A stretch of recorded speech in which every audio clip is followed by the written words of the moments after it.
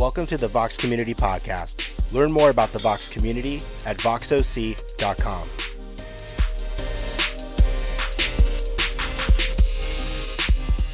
Join us at 10 a.m. on Sundays in Placentia, California at the El Dorado Performing Arts Center.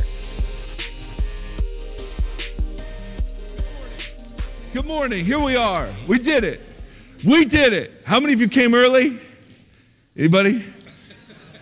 Just a few of us forgetting to fall back, even though our clocks do it for us. Hey, we are thrilled that you are here this morning. Welcome to Vox. A couple of things. Number one, if you're walking in right now, hello.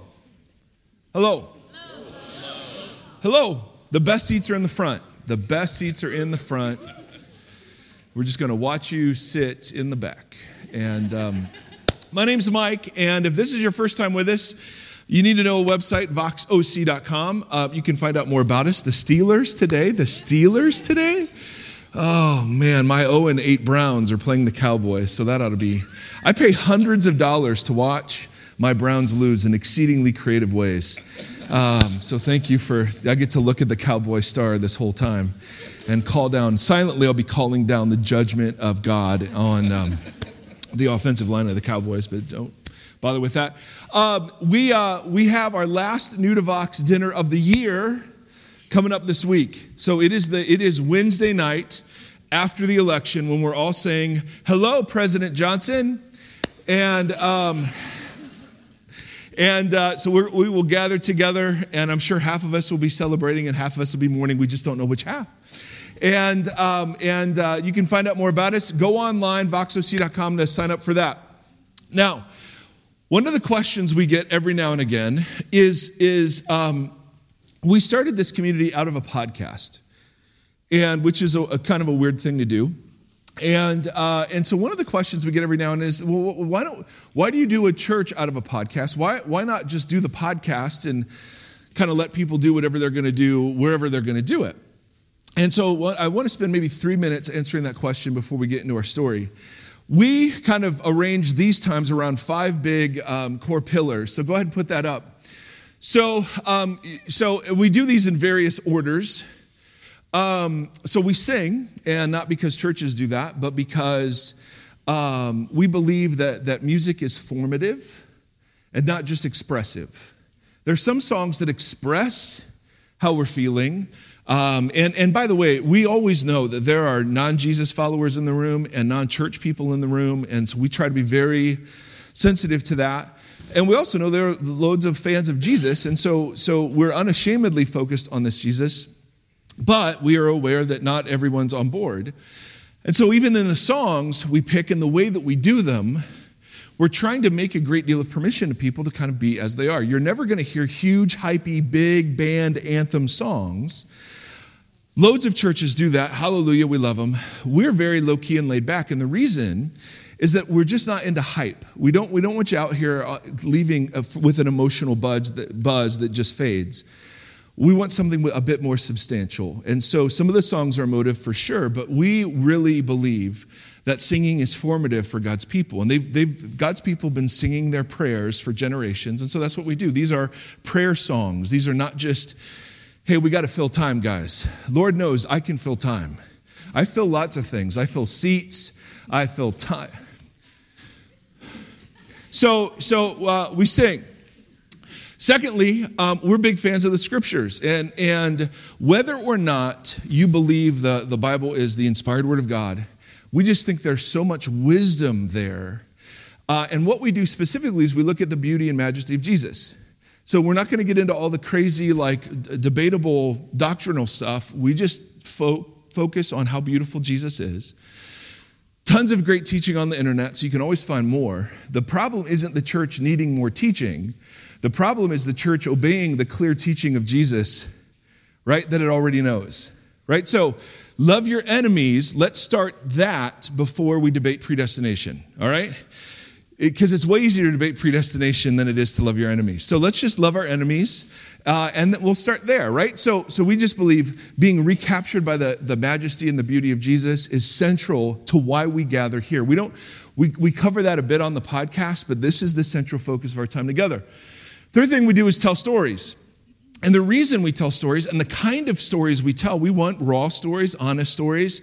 We don't want pretending stories, and we don't want stories that always end in pretty red bows. Some of them do, but we're particular fans of stories in the midst of brokenness, in the midst of struggle, people who are coming and saying, listen, I'm in the middle of a huge battle with mental illness. I'm not sure how this thing's going to go. I'm kind of hanging on barely by just the tips of my fingers. I mean, we just think the church should be a place where you do not have to pretend. And we just see lots of pretending. And we just want to be a community where you don't have to. Now, that doesn't mean God just loves your brokenness and is just going to let you stay there. It does mean, however, that we just want to give loads of permission for people to be in process, right? And very often in Christian circles, that's exactly what we don't give each other, is permission to be in process. It's an all or nothing thing, and it's not, as we'll talk about later today. Sacrament, now that's a big old fancy word that just means an observance or a rite, R-I-T-E.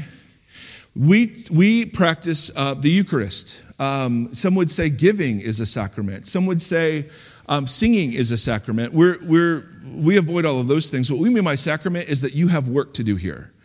Your role isn't just to passively observe. If you're a fan of Jesus, if you're a follower of Jesus, we invite you to participate. So come to the table, take the bread and the cup.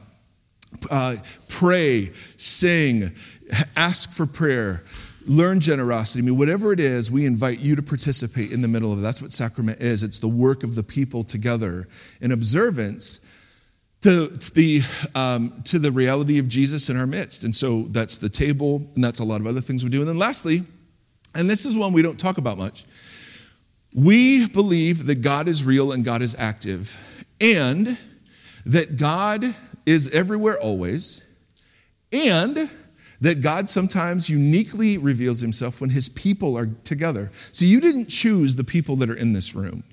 This is a great reminder. See, when you're in a room by yourself on a podcast and you pick the podcast or the topic, or when you're just with your friends and the people who are like you, okay, that's great and that's needed, no question about it, but that's not the new humanity that Jesus came to create. The new humanity is when people who get together who have nothing else in common other than humanity and Jesus of Nazareth. And so we just think there's power here and an expectancy here when God's people gather. See, I don't show up because this is my job. I show up because I need a family to share a table with every Sunday. Because my life in this world is nuts. It's nuts. I just cannot even stand it. And so I just need to be reminded there are some things that are steadfast. You guys are going to sit in that corner, right? Normally, right there. You guys love those seats. I mean, you're claiming in the new room, there are seats that are being claimed. And I love seeing you, and I love sharing the table with brothers and sisters who I don't pick, who don't look like me, think like me, talk like me, act like me. I think if you're a fan of Jesus, a follower of Jesus, bring expectancy here. We just want to be willing to be surprised. Even though kind of we do things a bit differently, we just think there's something about this that can't be captured on a podcast. Make sense? So that's why we gather. That's why we do this. I want to introduce you to Ruben. Ruben is willing to share his story. Ruben, so this is what not to do. All right, so Ruben, come on out. That's your cue. So Ruben, we're at a New to Vox dinner, and Ruben, as you'll hear shortly, Ruben's like, your stories are great, but they're from people that were Christians from a young age. When are you going to get a real story about somebody who didn't come to Jesus until later? And he's like, well, that's me. And I was like, okay, thank you for opening your mouth, Ruben. Here you go. What Sunday are you going to share? So this is Ruben. Say hello. Good morning. Thank you for having me. All right, so I'm Ruben. My family and I have been coming here to Vox since the third service was held here. But unlike most of the stories I've heard here, clearly, I was not a believer in God most of my life. And actually, the very thought of it sounded sort of ludicrous to me. So, Yet here you are. How did I get here, right? So, I was raised in a typical immigrant Mexican home, except not Catholic or not religious. And family was most important, and the means of gathering the family was parties. right? So partying was ultimate. We were always partying with the family. And as I grew, I continued that lifestyle, only with a greater level of zeal. I was a reckless young man. In fact, there's several reasons why I shouldn't be here today, probably, except for the very fact that God is good, and perhaps there's someone in here that needs to hear this story. That's right. So my journey of meeting God begins with the day I met my wife at work. Although at the time she wasn't my wife, I thought she was going to be my next conquest. And I learned she was promised to another person. She was seeing someone else, and I thought she was stunning. So I became her friend, and I would tell her about my crazy adventures, and I think she grew to like me over time because I was kind of free and crazy. And anyways, soon after that, we started dating, and we got kind of serious. And once we got serious, her mother invited her to a church retreat, weekend retreat, women's retreat. And so I was like, okay. She goes to the retreat, comes back, says, we need to talk. Oh. So I said, okay, what's up? We know what's coming. We know. She breaks it down. Oh. I've been a Christian my whole life. And we're getting serious, and there's certain things we shouldn't be doing. And I had this timeout moment and said, well, this is news to me. I didn't sign up for this. And essentially I told her there's no backwards, only forward, or we part ways. And unfortunately she caved. So we married.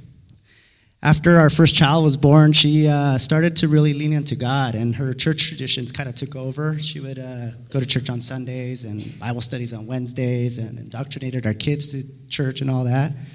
And I, meanwhile, didn't.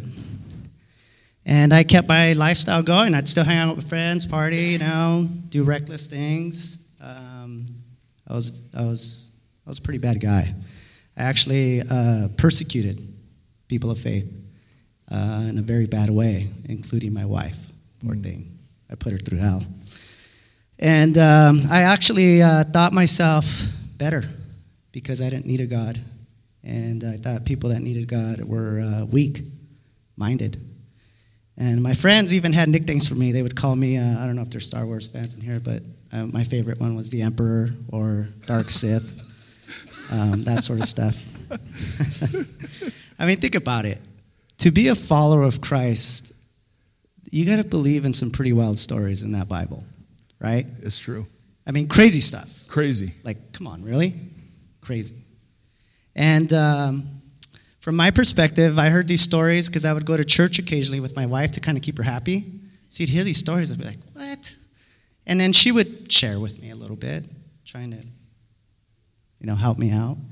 And it just didn't work for me. And, then also I had the opinion, like, you sure you're a Christian, dude? Sure, dude. Okay. So that was me. And as time progressed in our marriage, she got deeper with God. And that drove us further apart because I didn't.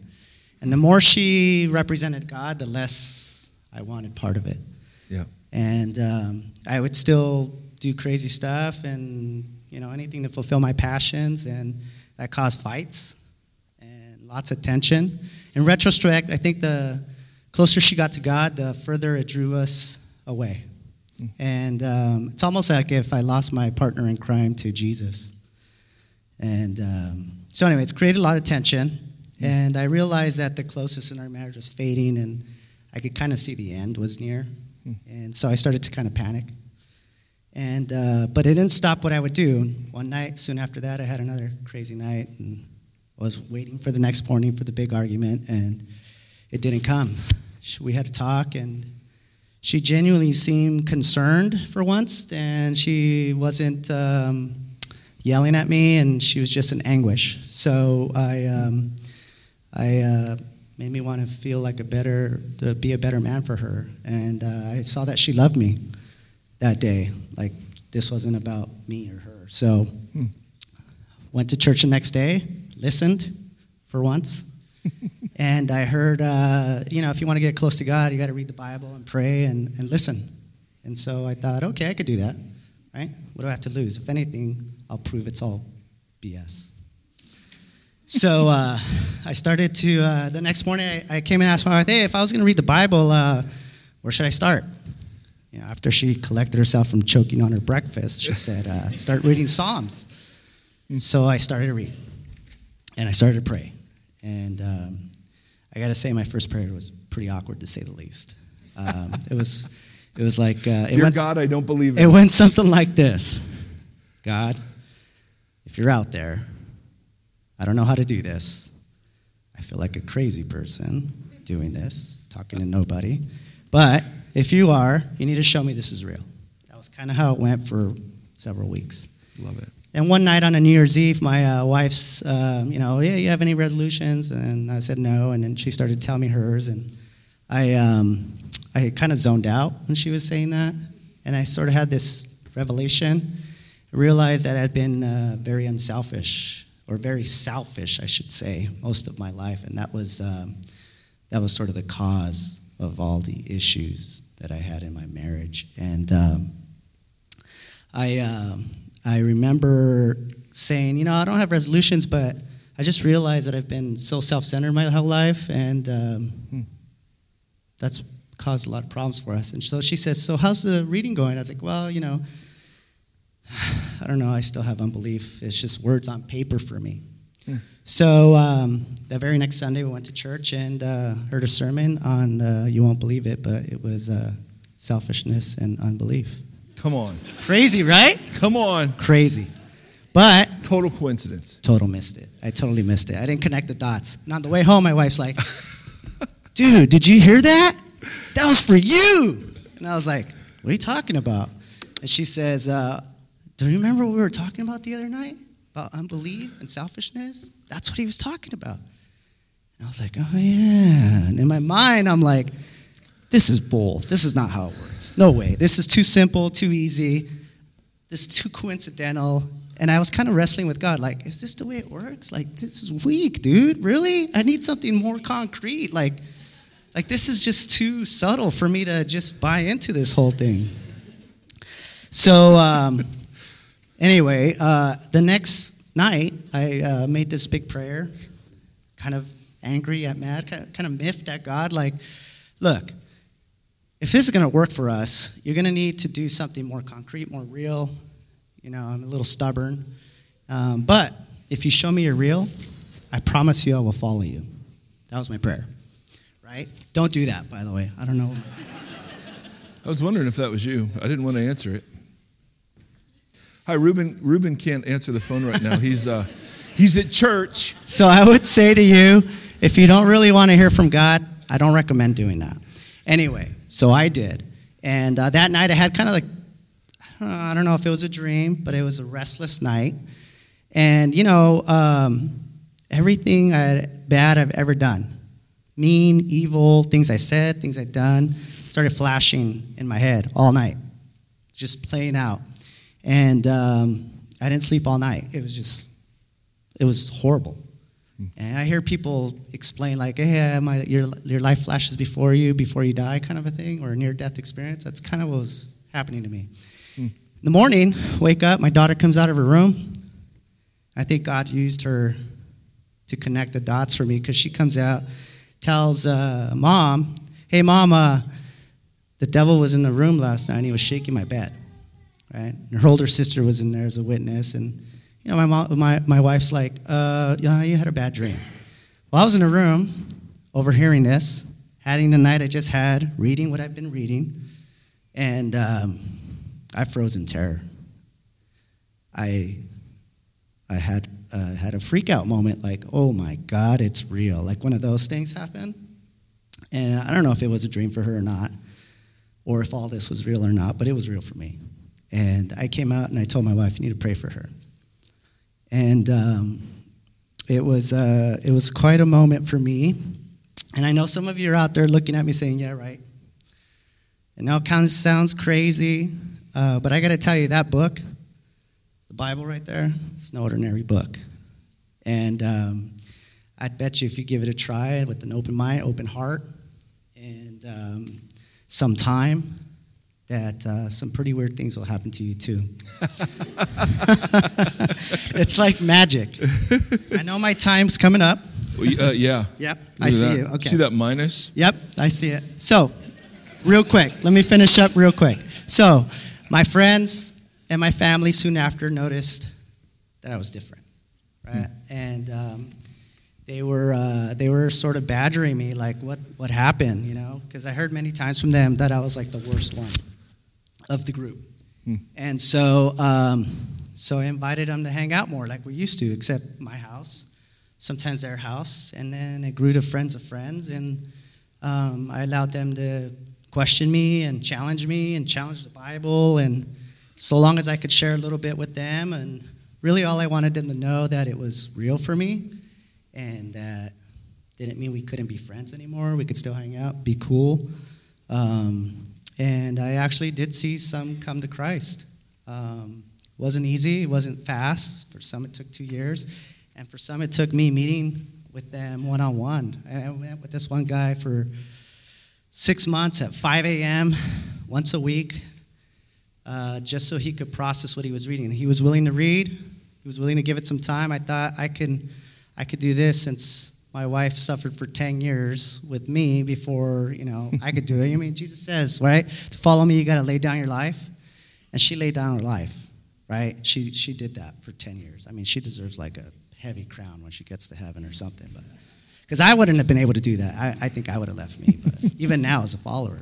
But anyway, so I just got to tell you that the guys that did come over, it was so wonderful to see that, and you get to see the lights come on and God and all that. So anyways, back to Vox. So we moved out here a few years ago, and we started visiting churches in the area and trying to find a new home close to home. And they were all sort of kind of inwardly focused.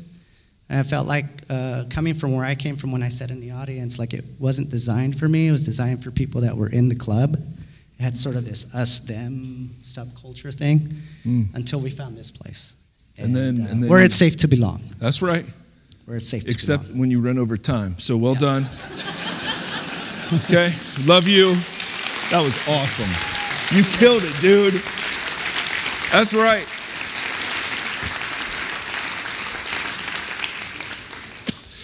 Hey, I don't know if you know this. We have an election coming up.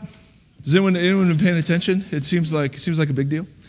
Why don't we do a little praying around that, shall we? So I'm going to give you just a few moments of quiet to pray. And I would encourage you not to use this time to vote or to call down imprecations, against another candidate.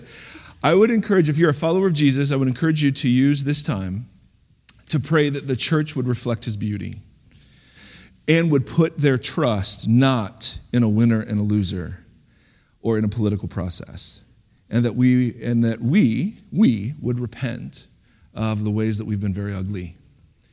This has been ugly, and the world will need peacemakers regardless of who wins, and that's our role description.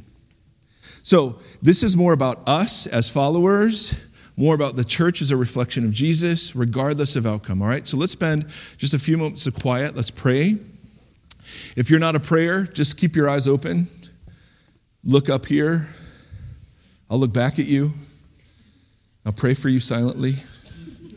All right, but let's pray, and then I'll close this, all right?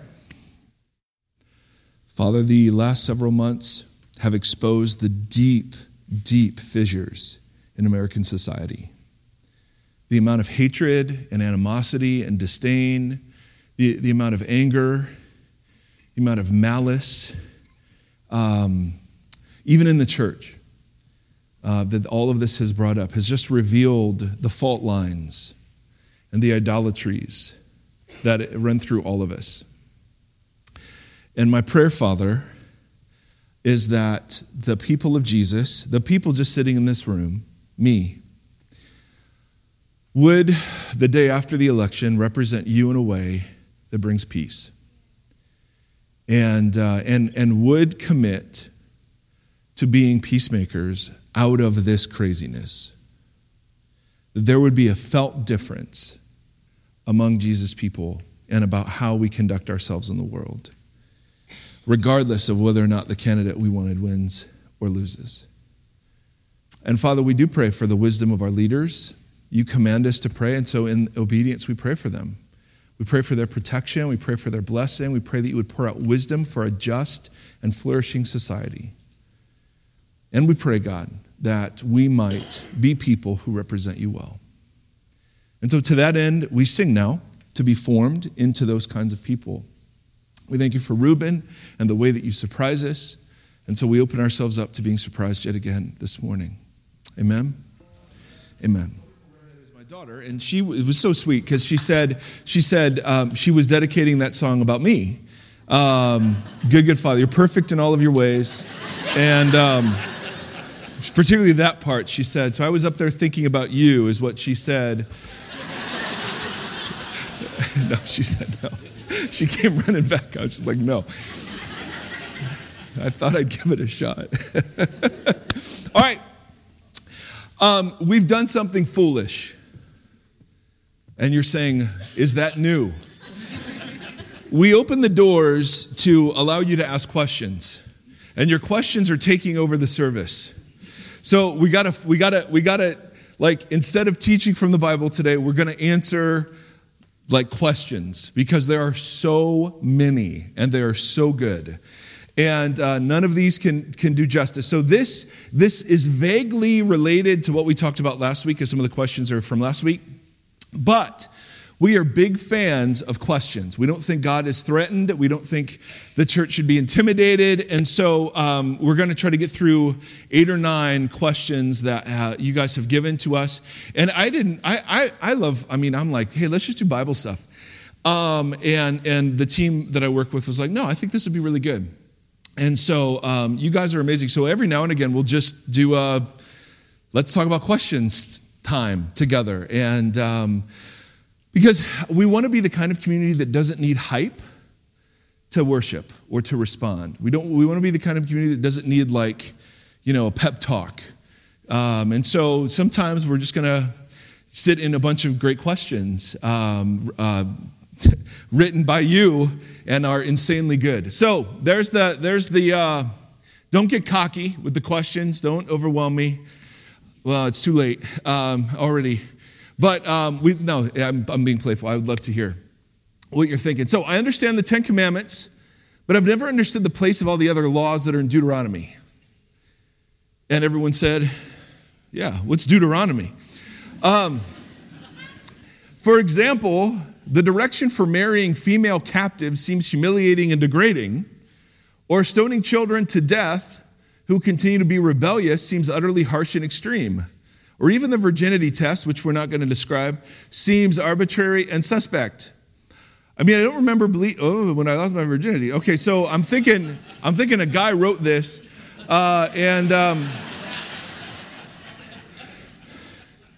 so why is something like this prescribed by God? It just seems the laws were excessive, harsh, I think unrealistic, and weird. Why were they there? Are they really from God? Anyone else have this one? Oh, there's more. What is their place today? How do we understand them in light of Jesus? All right, now, how long do you think it would take us to give a good answer to that one? I mean, a couple hours. All right, so here, first of all, I've had all the same questions.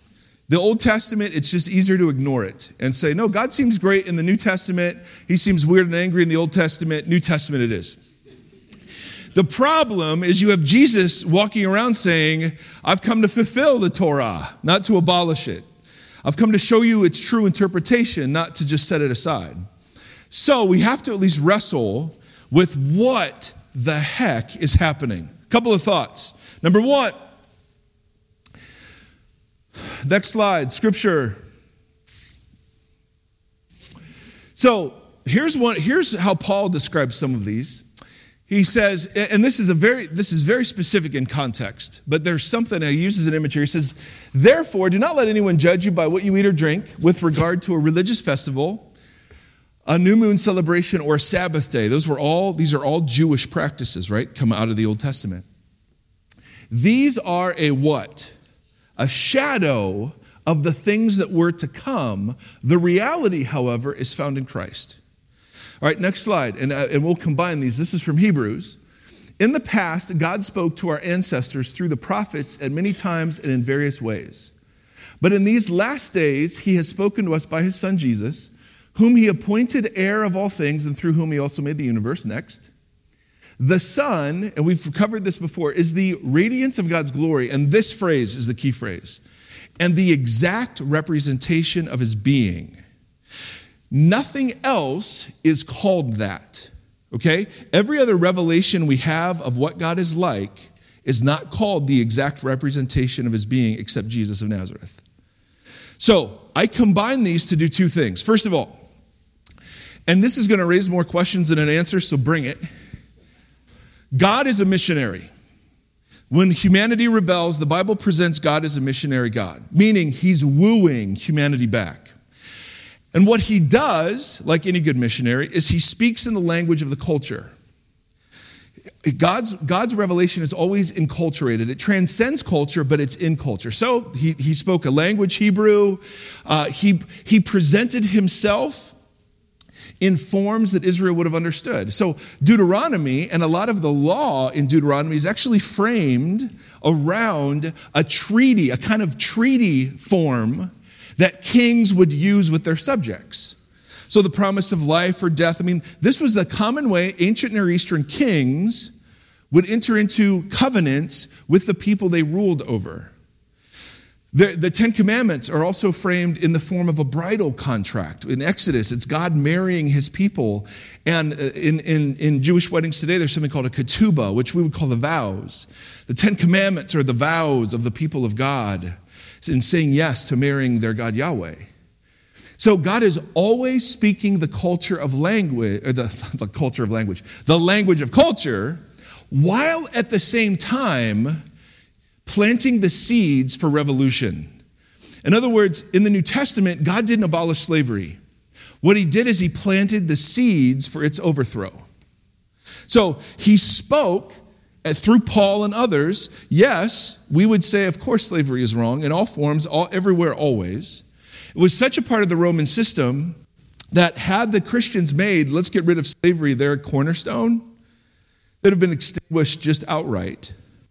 So in a very wise way, God plants the seeds through his writers to, hey, slaves and masters, treat each other because you're both slaves to Jesus. Treat each other with respect. Revolutionary stuff. Wives, submit to your husbands. Well, that wasn't revolutionary. But husbands, love your wives. That was revolutionary. All right? Even the weird, insane commands regarding female slaves was hundreds of light years ahead of how female slaves were treated. Okay? And now, obviously, we have no vantage point for that because we're 2,000 years later in a much more egalitarian society. That was patriarchy back then. So God, and let me give you another example where God does this. He does this with cosmology. All right? The ancients believed the earth rested on 4 pillars. And there were 4 corners of the earth. And that the earth, there was water all around the earth, and that there were windows that would open every now and again to let rain in. So you can read the Old Testament, and all of these images are used to describe the work of God. Are those true images? Well, yes and no. There aren't really windows, but the point that God brings rain, well, yeah. God always uses the form of his culture. So if God were chartering a covenant relationship with Americans, he would use some sort of Declaration of Independence motif, some sort of constitution. This is what he does, all right? So the weird things are shadows. They're not the main point, and they're not the full revelation of what God is like. They're God accommodating himself to culture while at the same time planting the seeds for its evolution and revolution as it goes forward. All right, that's my take on this. People would disagree. That's question 1. All right, number 2. Were Adam and Eve really the first people created by God? When Cain, so this is Adam and Eve's son, when Cain was sentenced to wander the earth, it states, and don't quote the Bible at me. I know what it states. I'm sorry, I'm just being ridiculous. So Cain kills his brother Abel. Cain is worried now that he's going to be sent into exile, and he says, well, whoever finds me will kill me. And the questioner says, well, who's the whoever? I mean, the text tells us there's Adam and Eve, Cain and Abel's dead. Who's going to kill him? Next. And who was Cain's wife? His mother? How great is that? All right. Now, shockingly, there's disagreement over this question. Some people think that Adam and Eve were symbolic. They're archetypes. Some people think that Adam and Eve, it doesn't say Adam and Eve were the only people created. Okay? So, and even Adam's name, Adam doesn't really become named Adam. He's named humanity early in the story. So when it says that God creates Adam, it's actually saying God creates humanity. So it doesn't say Adam and Eve were the only ones he created. Some think that Adam and Eve were the only ones he placed in the garden as a picture of what he intends humanity to be like, although there were other humans around. Okay, so all kinds of debate on this. The text clearly says there were other people. So it's okay to believe there were other people. Cain goes and builds a city. For who? How does he know what a city is? I mean, listen, the Bible, this part of Genesis it's battle poetry. It's undercutting the cultural narratives of the day. Do I believe Adam and Eve were real people? I do. I think there was an Adam and an Eve, but I also think they were archetypical too. Eve is called the mother of all living. Adam is called humanity. I mean, you get the picture, right? Jesus and Paul seem to refer to them as real people. So, okay. But nowhere does it say they were the only. It can't be because of the things later in the story that are saying, hey, there are all these other people out there, right? So Genesis is giving a very selective account that has an agenda to paint Yahweh and Yahweh's purposes above all the other purposes of all the other gods that were claiming power in that day and age. All right? Again, more questions out of that. But no, there were more people happening. Unless Adam and Eve, well, I'm not even going to say that. Now, question 3. When I hear people say, I want Jesus to come back right now, I get a little upset. I personally don't wish for Jesus to come back yet because there are so many loved ones of mine who don't know Jesus yet. Am I a bad Christian? Oh my goodness. Probably, but not for that reason. All right? Oh, I don't know. No, of course not. Oh my goodness. There is one reason in the Bible given for why Jesus hasn't returned yet. And you know what that is? So that all people would come to the knowledge of the truth. So you are embodying the heart of the Jesus you're worshiping. All right? So it's okay. And God loves those people more than you do. He's after those people more than you are. And if there is any heart open to Jesus of Nazareth, he will find them, rescue them, and redeem them. End of story. It's not all in you. Hallelujah. Next. Boom. What do you do when God won't answer your prayers? Well, here's what I've tried. Manipulate, negotiate, make big promises, pout, threaten. None of those have worked. You know what the Bible's answer is? Keep praying. Be annoying. Jesus tells 2 parables about people who annoy God into acting. I kid you not. They're in there. And Westerners, see, Abraham, all right, there's this wacky story. I mean, so many in the Old Testament, where God says, I'm going to go destroy that city. And Abraham says, whoa. Why? Come on, you're better than that. Will you spare it if we can find 50 righteous people in there? Sure. How about 40? Sure. How about 30? Sure. 20? Sure. 10. Okay for 10. That is something in Judaism called chutzpah. Okay? And God loves it. Here's what God doesn't like. Yawn. God loves passion. even if it's crazy. So keep on asking, keep on seeking, keep on knocking. All right? Keep bugging him. Because he is answering. It's just not the answer we'd like. And it's never in the timing we'd like. And so I keep pounding the door. And why? Why do you do that? Now, this is a whole different question. Why prayer? Doesn't God have it all planned out? No. The scriptures teach that your prayers matter and they work. But there is a sense in God's wisdom, there are times he will delay, he will wait, he will say no, he will redirect. So what do you do when he doesn't answer? You keep praying. And I know that's so hard. If you're a single person and the desire of your heart is for a mate and that's not happening.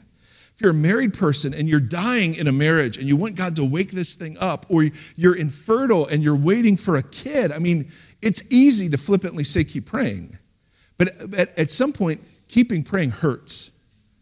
And it's easier just not to. Sometimes I feel so angry with God that I don't know how to go on. Ah, yes. All right, let's talk about praying angry. All right, you've got to learn how to do this. You've got to learn how to pray angry. And what I mean by that is the Bible gives loads of permission to people to be really ticked off at God.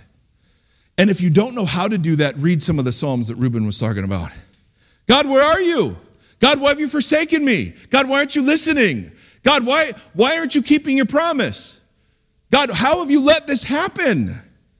Not one person gets zapped for praying those prayers. In fact, no, they were so good, let's include them in the Bible. There's a whole book called Lamentations where Jeremiah is looking at destroyed Jerusalem and he's just crying out, why did you let this happen? Even though God had clearly said, Israel, it's your fault. Jeremiah's going, God, what is, so if you're angry, I think that's I think that's a good thing. It's not a bad thing. I think there's room to shake our fist and say, God, there's a difference between complaining and praying angry, lamenting. Complaining, I mean, you know that, right? It's stubborn, it's hard-hearted, I'm going to find fault. Lamenting, I mean, I've prayed this. When I pray for healing for people, God, it seems like it's in your best interest to do this. Do you realize how many of us are waiting to believe in you? Why don't you do this? I think we got to learn how to pray that way. So for you, maybe you're taking a season off of asking that prayer, the prayer that he's not answering, and maybe you engage now in a season of, God, I'm so hurt by this. I'm so hurt. Do something with this. What should I do? The temptation, and Christians don't always handle this well, shocking. Christians will tell you sometimes, you don't have enough faith, that's why God's not answering your prayer. Or it must be not God's will, and so God's already made up his mind, and that's why he's not answering your prayer. The best answer I've ever heard in the Bible to why God answers some prayers and not others is the phrase, I don't know. Okay, so just let's all say it together. Are you ready? Ready? 1, 2, 3. I don't know. Hey, so how come God hasn't answered my prayer for this? I don't know. How come God didn't heal this person but healed that one? I don't know. Do I not have enough faith? I don't know. I don't know. Right? All I know is that God embodied in Jesus is the most beautiful picture of God we could ever imagine. And the God embodied in Jesus desires to give good gifts to his kids. That's what I hold on to. And there must be something I'm missing. I also think, and this, it's can of worms alert. The Bible also presents answers to prayer as infinitely complex. Meaning prayer is a form of spiritual warfare, and there are prayers in the Bible that are opposed. And that there are delays because there's warfare going on around the prayers. Now, if that doesn't jack you up, I got nothing else, all right? Oh, I'm thrilled you'd ask. Oh, all right, next, we gotta start hustling. The biblical accounts of active faith that we did last week seem motivated by personal gain for healing. Okay, not all of them. Remember the woman who anointed Jesus' feet? That was a prayer for healing. That was an overwhelming, interrupting display of faith and gratitude. So they're not all of that. But I see exactly what you're saying. So, do we have an active faith today when we simply approach Jesus believing he can do something for us or meet a need? In other words, is faith just motivated out of self-interest? Well, a lot of times it starts that way, correct? I have sins, he offers to forgive them. I'm sick, I need healing. I'm in distress, I need comfort. Right? Reuben's critique that very often people of faith turn to God in their weakness. Yes. No one turned to God in their riches. Right? There is this sense of you got to come to the end of your rope kind of thing. But is that the kind of faith that God wants for his people? Of course not. Consider parenting. If your kids interacted with you only when they wanted something, do they start that way? They do. Do they stay that way? Not if they're healthy and mature. And so part of how God grows us is he takes our self-interest and grows it beyond ourselves to become the active faith. So for these people that saw Jesus and wanted healing, well, yeah, I'd do it too. But as I came to see and understand certain things about Jesus, there was this bigger picture that I went, oh yeah. The reward of Jesus really is Jesus. It's not what I get from him. It would seem like, I'm wondering, what does practical active faith look like in our day and age, and what are behaviors/habits that would likely change if we're really following after this Jesus? Boom! Combine this with question number whatever, next. I'm going to answer that and this one together. Now, this was a reference to what we talked about last week. Are you saying that to believe does not necessarily mean we need to recognize Jesus as the Son of God, God incarnate, here to save the sins of the world? Because I was beaten up on the idea that biblical faith just means you agree mentally with the right stuff. So the question is, well, okay, if we don't have to agree mentally with the right stuff, how few of the stuff do I have to believe in? Like, if I don't believe in the Trinity, can I still follow Jesus? If I don't believe in the Bible, can I still follow Jesus? If I don't believe Jesus is the Son of God, can I still follow him as a moral example? Is it enough just to be intrigued by him to be saved? To believe he's someone special who can provide healing, physical and spiritual? I'm so confused. You said the opposite of faith isn't doubt. Then what is it? All right, now, the clock says I got 3 minutes on this. Reuben, this is what you did to me. This is Reuben's fault. All right, are you ready? Okay. Both of these questions. What does active faith look like in our practices and habits? And how much do we have to agree with before it counts as salvation? Both of these have to be answered in a framework other than the way in which they're asked. Okay? Now, stick with me. Look at me. This is going to be like 5 minutes teaching time. Here we go. I know, it's so exciting. Like, can we move on to another S? Like, we're done with this S, the scripture S. We want more. All right, so there are two ways to see the biblical story, in contractual terms and in covenantal terms. Okay? I want to look at me. This is a big deal. This is a huge deal. Both of these questions are asked out, they seem to be asked out of a contractual framework where faith is a legal agreement between me and God versus a covenant, which is a much deeper, richer, more robust picture of the relationship we're to have with God. Now, let me show you the difference next. Now, go to that. Now, we got to skip the faith at sight one. We're running out of time. Go to the table if you would. All right, contract. Here's what a contract is. It's the difference between buying a car and getting married. Okay, so let me show you a contract. For the purchase of a 2000 white Ford Expedition with a VCR cassette tape player.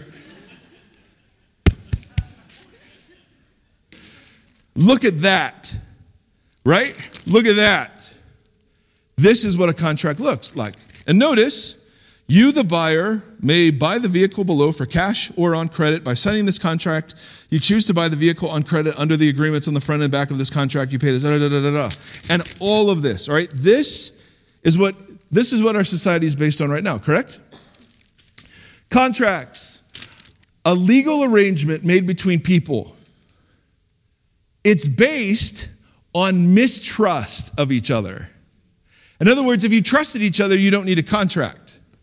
But because both parties aren't quite sure and have been abused probably in the past, you sign this. And your trust isn't in the other person, your trust is in the contract. Do you see that? I trust the legal consequences if they don't fulfill the contract. I don't trust them. I don't trust car dealerships. I trust this, correct?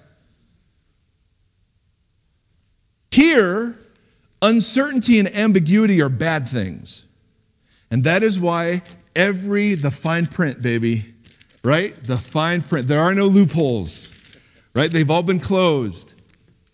And then lastly, when you turn this in a Christian context, to be saved means your part of the contract is to believe the right things with enough certainty.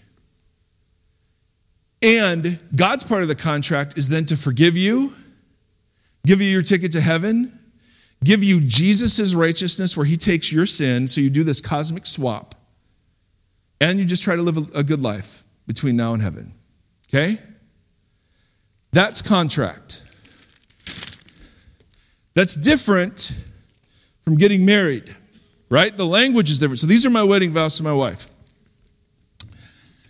In front of our Lord Jesus Christ and these gathered here, I make this covenant to you and to God. I take you to be my wife, my lover.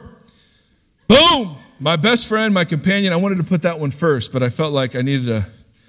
I wrote this when I was 29 in the long wilderness of celibacy. Now, I promise to love you and no other.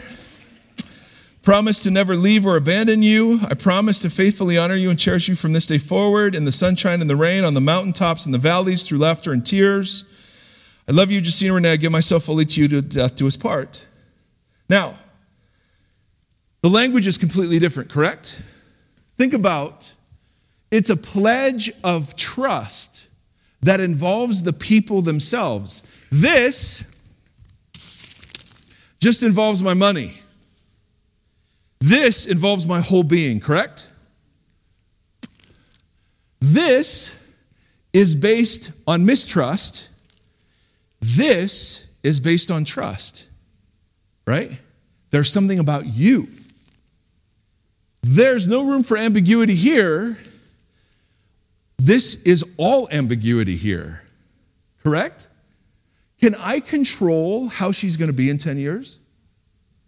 Can I control whether or not she'll get sick or whether or not she'll get hefty? I mean, I'm just saying, I'm worried about that, for her.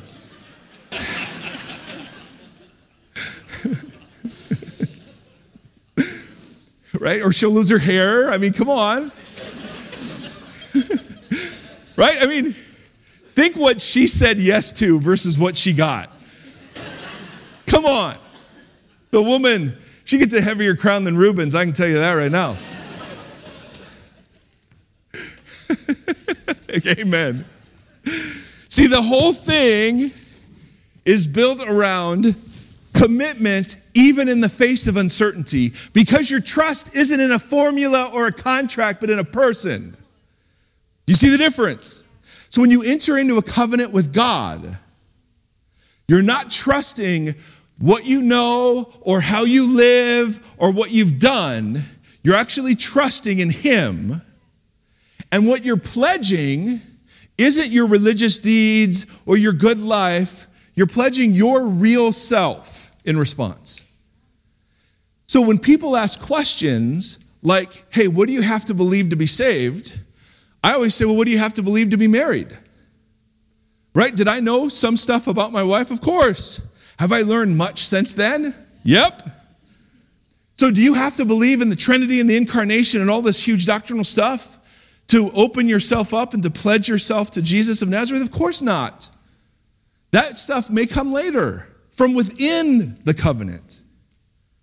But at the same time, there does come a point where you have to know enough to trust. Or the other question, well, what are the habits and practices? Well, what makes a good marriage? Right? It has very little to do with reading my vows over and over again. It has everything to do with fulfilling them and leaning into them. So when people just say, okay, I want to grow my relationship with God, and all I do is read the book, hallelujah, read the book. But it's not until you do the book that it begins to become concrete. Make sense? Man, we're so late. Do you see what? I have to work so much harder when you do this. All right, so here's what we're going to do. We got to transition. We don't have to, but we're going to. We're going to transition into the Lord's Supper. What in the marriage metaphor is that? What is that in the marriage metaphor? It's the renewal of our vows. Have you ever been to one of those? I've been to ceremonies where a couple is married, one of them is inappropriate with another or whatever. They fight through that. They renew their vows. And you go, that's the picture. That's the picture. We're not all faithful to King Jesus. Okay. All right, hallelujah. Our fidelity to him isn't at issue. It's his character and the magnificence of his sacrifice that's at issue. And so this is vow renewal.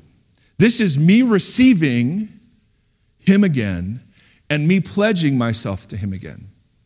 And guess what? We're going to need to do it next week. And the week after that. And the week after that. Right? Because this doesn't save us. No more than wearing a wedding ring makes you married.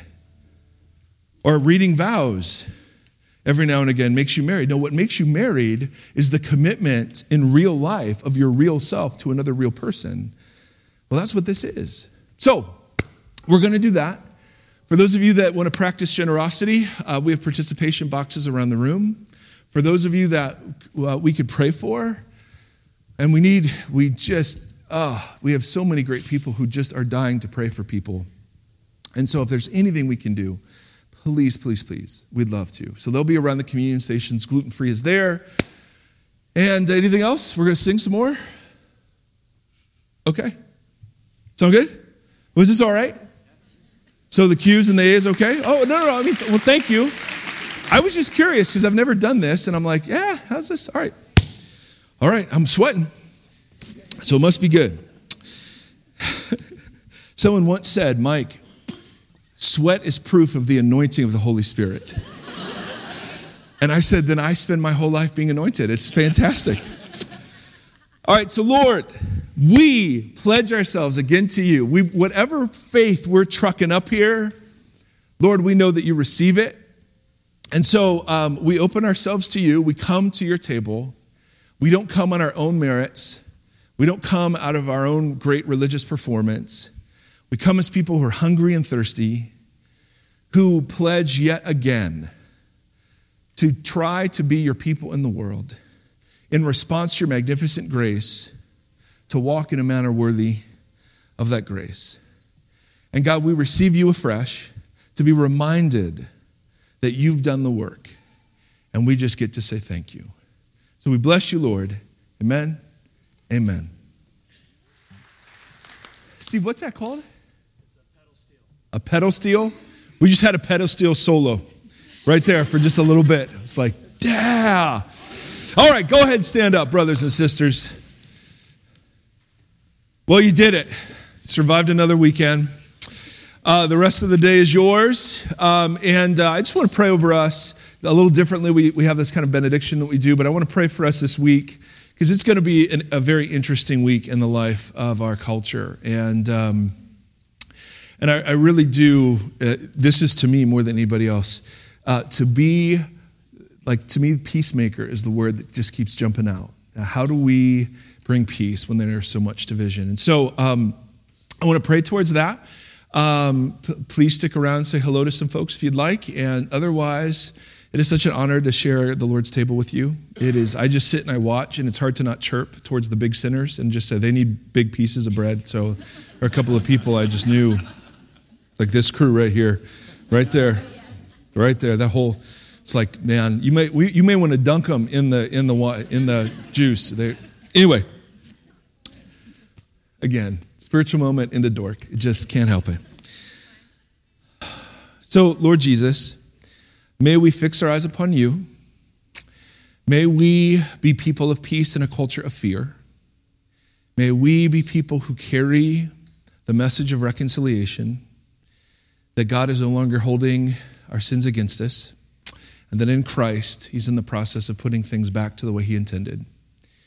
May we be people who offer a different way of thinking about these things. And God, thank you that we live in a country where our vote matters and our opinion gets voiced.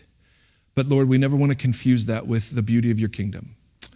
And so help us, God, to exercise our citizenship in a way that makes the beauty of the Lord Jesus manifest. So we love you, and we pray this in the name of Jesus our Christ. Amen. Amen. Bless you guys. Thank you. Say hello to somebody. I'm going to try to beat you out.